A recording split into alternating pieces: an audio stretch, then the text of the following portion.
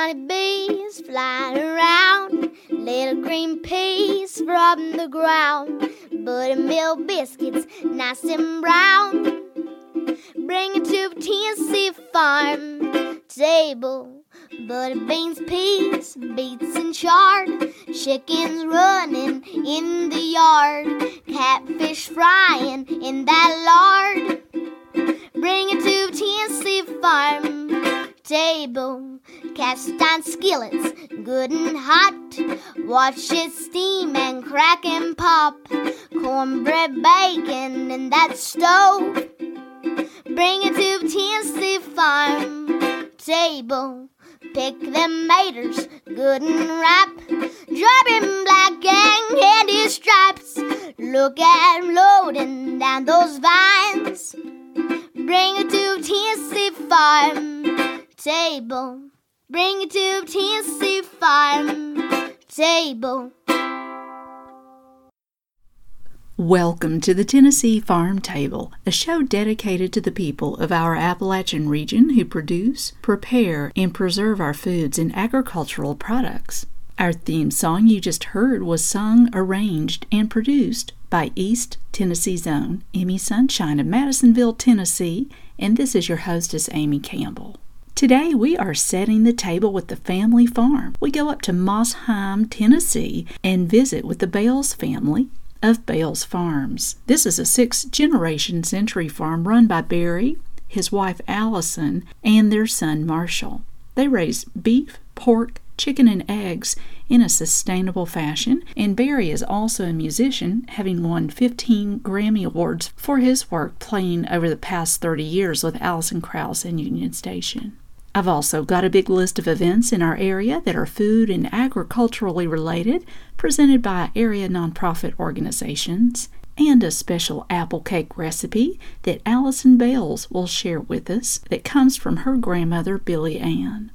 Thank you so much for joining us today at our Tennessee table.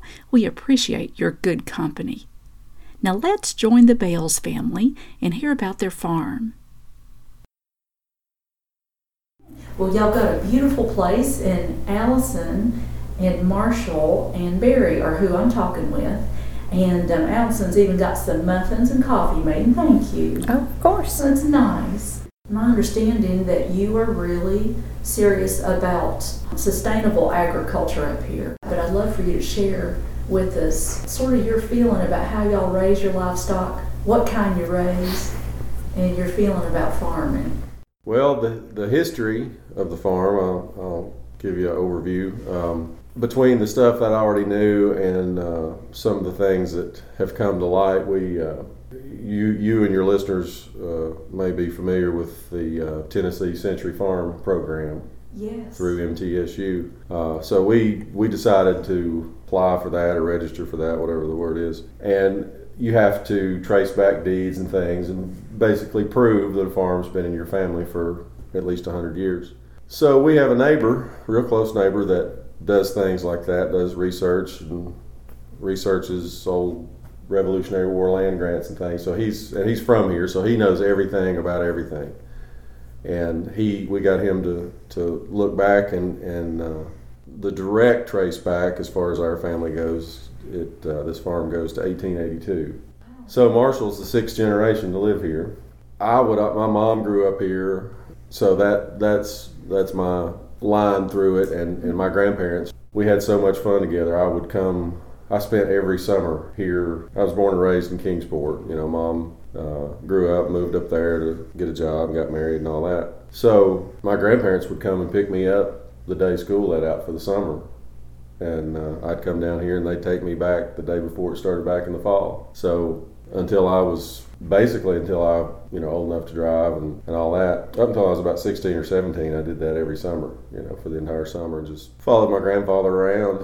And he raised beef cattle here. They never raised tobacco that I remember, but that, like most farms in East Tennessee, and especially in Greene County, that's what kept this place going. So, he, of course, somebody his age and his era, he was born in 1908, or he didn't know the term sustainable agriculture or anything like that, but he did a lot of that. it wasn't called that and didn't really know it, but for all intents and purposes, he was doing grass-fed beef. You know, we had a big herd of cattle, and they had run of the farm, and there was no feedlot, or you know, I mean, he's the kind that he would feed a little grain, you know, before he put one in the freezer, but I mean, it was essentially grass-fed beef, and so that's what he did, and he was my hero, and that's where I learned what little bit I know about farming, and where I got the love for it was through them and my childhood. And after we got married, Allison and I never really thought I would do that for a living, or even really dabble in it with the touring and my day job. I just didn't figure there was ever time for it. But after Marshall came along, you know, I got to thinking that I'd really like for him to have the opportunity and the experience that I had. And so as a result, we decided to get a few animals. I think we started with laying chickens. And we progressed from that, and we got a pig or two and got a steer or two, and just so he would have that experience, and so we could start raising some of our own meat. Well, then we got to thinking, well, if we raise enough extra to sell to cover the cost of ours, wouldn't that be great?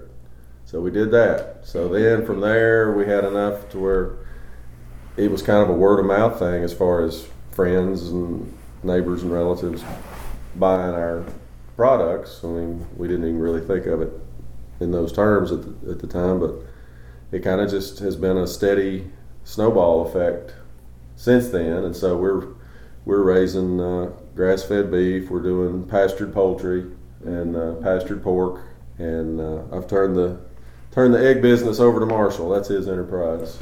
So what kind of chickens do you raise? Well, I have a lot of Buff Orpingtons, 3 Buckeyes, 1 Black Copper Moran, and then a Golden Wyandotte. Now, do you have trouble with possums or skunks or raccoons or anything getting your chickens? Not anymore. Did you have trouble like that? Yes, ma'am. Oh, we're glad you're on top of that. When we first started, I built a mobile chicken coop on an old trailer, and you know, I'm lazy, so I try to make things as hands-off and as easy as possible. So I put a timer on it and a solar panel and an automatic door, so that in the morning it would automatically open the door and the chickens could come out, and in the evening it would, you know, so I didn't have to do anything. And I would pull it around different places and all that, but eventually the coyotes figured it out. So they'd be there waiting when the door came open. Doggone coyotes. But we've since gone to mobile chicken tractors. Okay. And the very first one I ever built, we lost one chicken. I still don't know what it was, whether it was a coon or something. It was something that was able to reach. It didn't get in, but it stuck a paw in and was able to grab something. Mm-hmm. So I've changed my design a little bit, but that's been how many years ago? 3 or 4 years ago, and we haven't lost a single bird to predators since then. Yeah, that's a very frustrating, maddening thing to, you know, raise your birds up and then just like that, something get in them. Got to start over. You know, when you got them all on the same tractor, it's kind of hard to figure out exactly who's not laying anymore. It is. So if we can do that, I'm thinking about taking the ones that have quit laying, moving them to the mobile coop, moving it down into the field where my steers are, and let them be my fly control. Marshall, do you have to, you know, get the pitchfork out and clean all that mess out of there? No, ma'am, I don't. So we'll go down and hook our 4-wheeler up to it and pull it each day, and so they get clean grass every day. Yes. That's right. We rather than go up and spend all our money at the co-op buying fertilizer, we just let the chickens do it. Sounds good. How old are you, Marshall? 11. Well, goodness, that's quite a responsibility, and good for you for taking that on. He's a good farmhand. Feeling about using hormones and all that stuff up here? We don't do anything preventative, like we don't vaccinate, we don't use medicated feed, we don't, you know, any of that kind of thing. You know, if we have as we would our own child here, if we have a sick animal, we're going to treat it. We haven't had very much of that. We've got one steer that had a real bad case of pink eye this past summer. We gave him a couple of shots. He'll be ours, Mm-hmm. That'll be the one that we be for ourselves. Mm-hmm. But for the most part, we will continue to go that route. If an animal's sick and needs treating, we'll treat it, but the fresh air and the sunshine sure do a lot of good. They do. In keeping them healthy, and that's we would rather focus on good feed, good treatment ahead of time. As I like to look at that as a preventative more than just socking them full of vaccinations. I sort of kiddingly liken it to a bourbon distiller. We like to look at ourselves as sort of small batch. I like to err on the side of having enough pasture to go around and not really overdoing your stocking rate. We do rotational grazing, so I like to keep things manageable, and it's a balancing act, of course, not having too many for your land, for your pasture, and also trying to figure out as far as demand and keep things staggered right according to when they'll be ready to process. Now, I read about taking care of your livestock. I got the impression from what I read that you learned that from your granddaddy about really respecting your livestock and wanting to impart that on Marshall.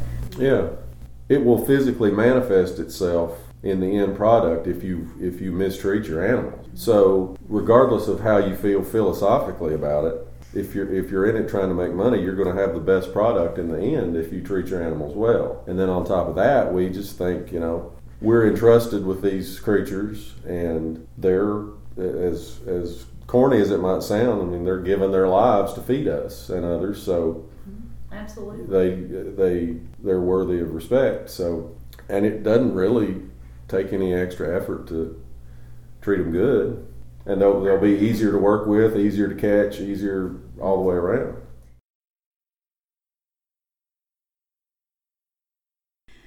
If you've just joined us, you are listening to the Tennessee Farm Table radio show and podcast. And you've been listening to the Bales family of Bales Farms in Mossheim, Tennessee. This is a 6th-generation family farm, and we've been talking about the way they raise their livestock. Barry has been playing in the band Alison Krauss in Union Station for nearly 30 years now, and when we return, we're going to hear how Barry learned music, some of his early influences, and his wife Allison Bales will share with us an apple cake family recipe that comes from her grandmother Billy Ann.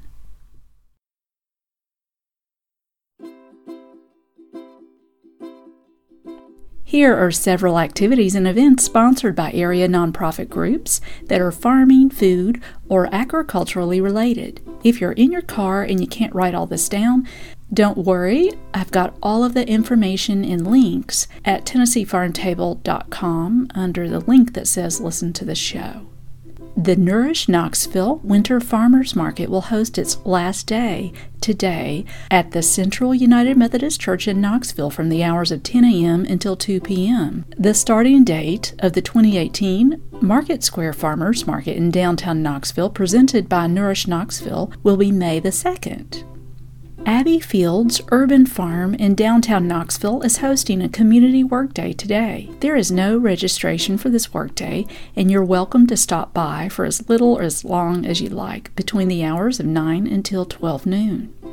The CAC Beardsley Community Farm has put out a call for scholarship sponsorships to send a child to the upcoming Beardsley Farm Camp, which takes place June 4th through 8th. The goal of the farm is to host a camp that is inclusive to all children of all socioeconomic levels. Also, they're hosting a summer crop workday and plant sale Saturday, April 28th from the hours between 9 and 12. Be sure to bring a pair of gloves, wear closed-toed shoes if you don't want muddy toes, and a water bottle. The plants they're going to be offering will be sweet and hot peppers, tomato plants, herb and berry plants for sale.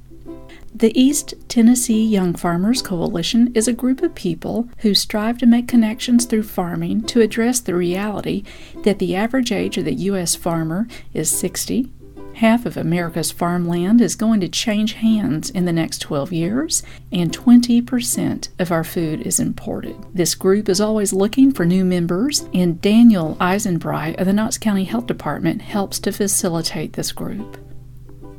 The Blount County Beekeepers Association will sponsor a field day for new beekeepers at Charlie Parton's farm in Maryville, Tennessee, on Saturday, April 28th at 10 a.m. Participants will learn the proper way to open a hive and remove frames, how to identify eggs, larvae, capped brood, pollen, and honey, and how to identify the queen, workers, and drones.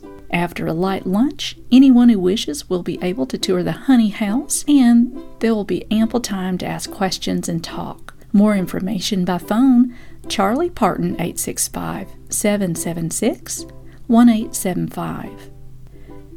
The East Tennessee Farmers Association for Retail Marketing has now opened their weekly markets in Knoxville on Ebenezer Road, in Lakeshore Park, and in Oak Ridge.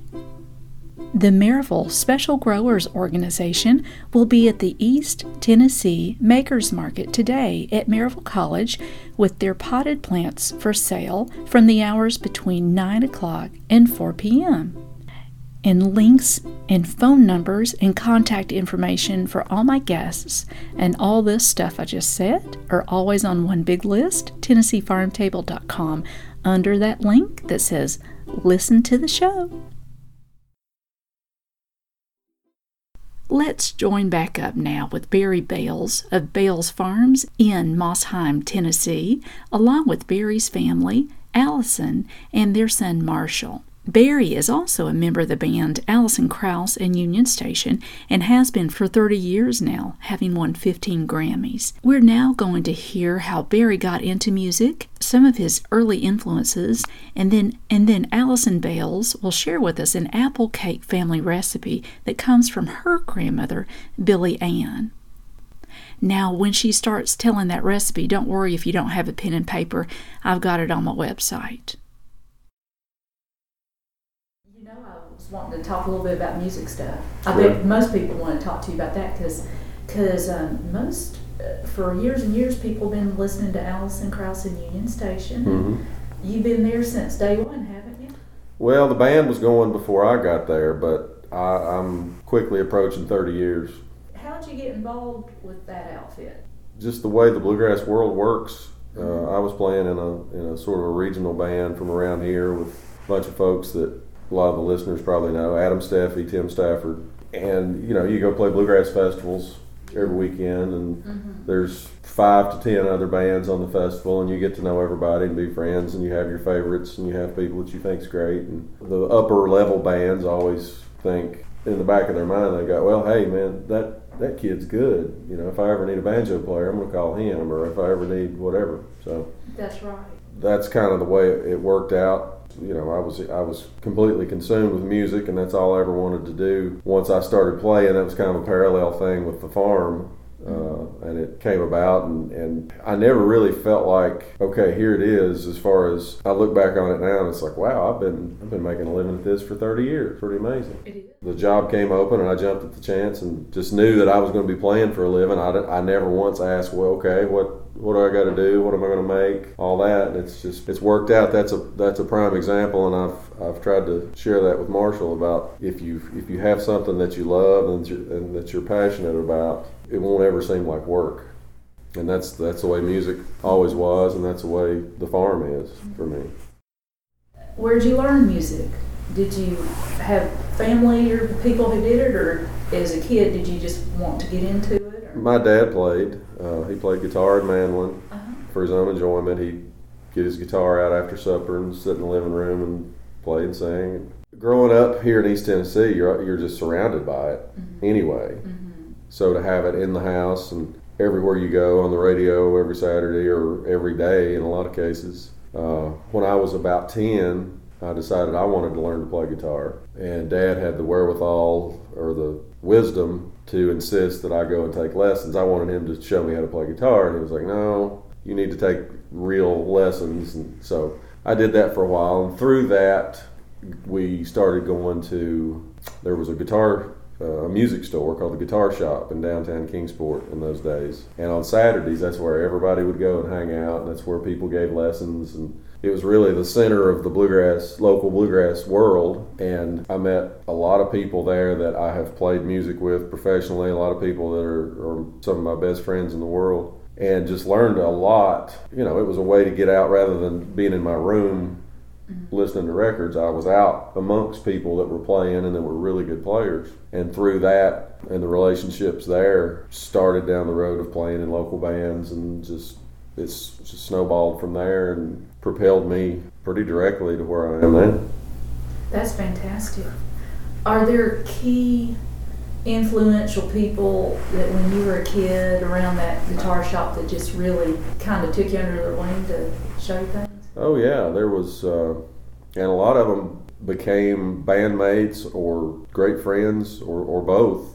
Audie Ratliff was one that really helped me out a lot. Audie is he's played in a lot of bands in the area. He's actually a incredible luthier. He makes mandolins, and he's over around Church Hill. But he was always there. He gave lessons there. Years later, when I was in college, I worked for him, helping him build mandolins and giving lessons down there at the music store. The first guy to ever give me a job is a guy that still lives here in Greenville, Bill Dearstone. Had a band in the area called Flint Hill, and he hired me when I was 14 and would haul me around all over the place, and Tim Stafford, Adam Steffi, James Allen Shelton, all were down there, all great friends, great musicians. So many people from that world went on to be professional players, and it was really a hotbed of great musicians, which East Tennessee is that way anyway. I wish I had appreciated it more at the time, but one of our neighbors, one of my grandparents' good friends, Roger Harmon, lived basically right across the road. He was an old-time fiddle player. And at the time, I was 12, 13, and he was in his 70s. He'd come over here about every week. One night after supper during the week, he'd bring his fiddle, and I'd get my guitar out, and we'd sit there in the living room and play.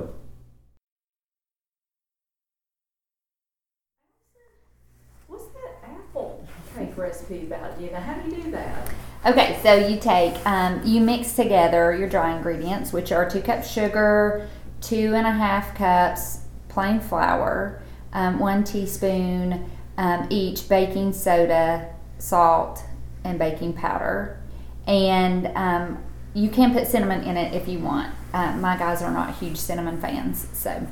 And then you're going to mix together 1 cup cooking oil and 2 whole eggs, and then of course mix that together, and then you can either slice your apples or dice them, so, and of course peel them, but either slice them or dice them. And you want 3 cups apples, and then 1 cup nuts, whatever nuts you want. And if you want, you can put in 1 package of butterscotch morsels if you want. And then so you just mix all that together. You put it in a 9x13 dish, and you bake that for about 60 minutes at 350. Okay. And then if you want, you can put some caramel icing on it. If you make it that way without the icing, it's a little, it's coffee cake for breakfast, and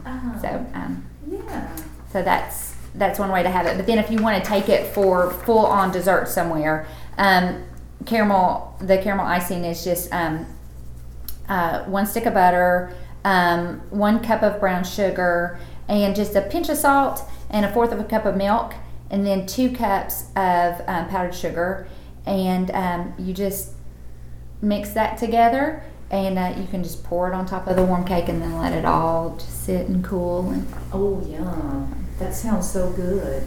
Now tell me again, which grandmother? This is my maternal grandmother. Okay. That and she used to make this a lot. Oh, yeah. And her name and where she's from again? Her name was Billy Ann King, and she's from Lebanon, Virginia, up in Russell County. Gosh, that sounds like a good recipe. Yeah. Yeah. Well, mercy gracious, thank you so much for sharing all this stuff with us. Glad to. Yeah, I really appreciate it. And y'all just got a good thing going here. The Bales family, Bales Farm, Mossheim, Tennessee. That's us. We're enjoying it and having a lot of fun. Well, it's just a good story to tell. Thanks. Yes. And you've been listening to an interview with the Bales family of Bales Farms in Mossheim, Tennessee. They spell their last name Bales, just like a bale of hay. And more information about their farm and products by Facebook at Bales Farms TN. That's plural, and they spell that Bales Farms TN. And on Instagram under Bales Farms. I've also put their links and the recipe Allison Bales shared with us on my website, TennesseeFarmTable.com, under the link that says Listen to the Show.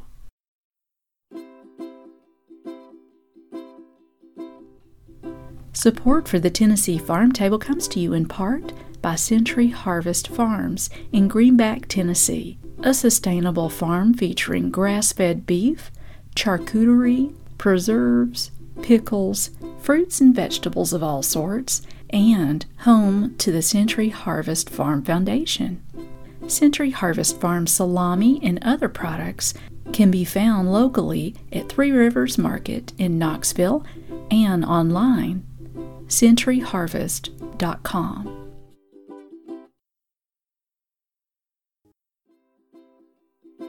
Thank you so much for your great company here today on the Tennessee Farm Table.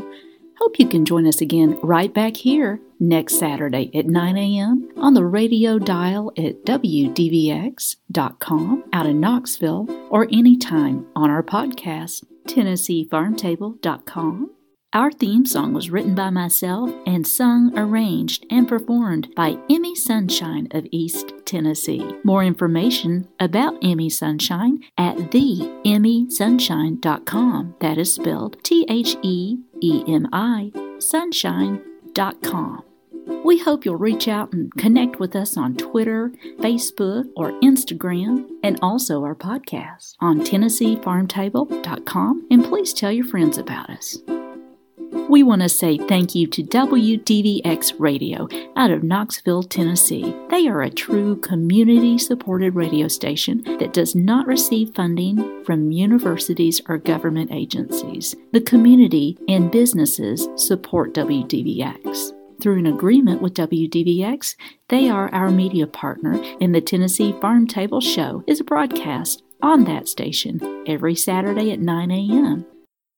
We hope you have a good week and keep on digging. This has been a Campbell Creative Incorporated production.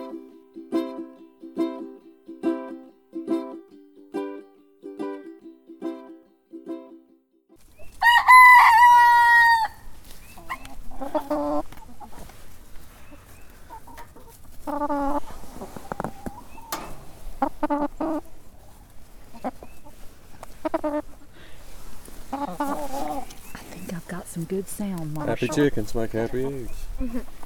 They do, don't they? All right, buddy, let's go.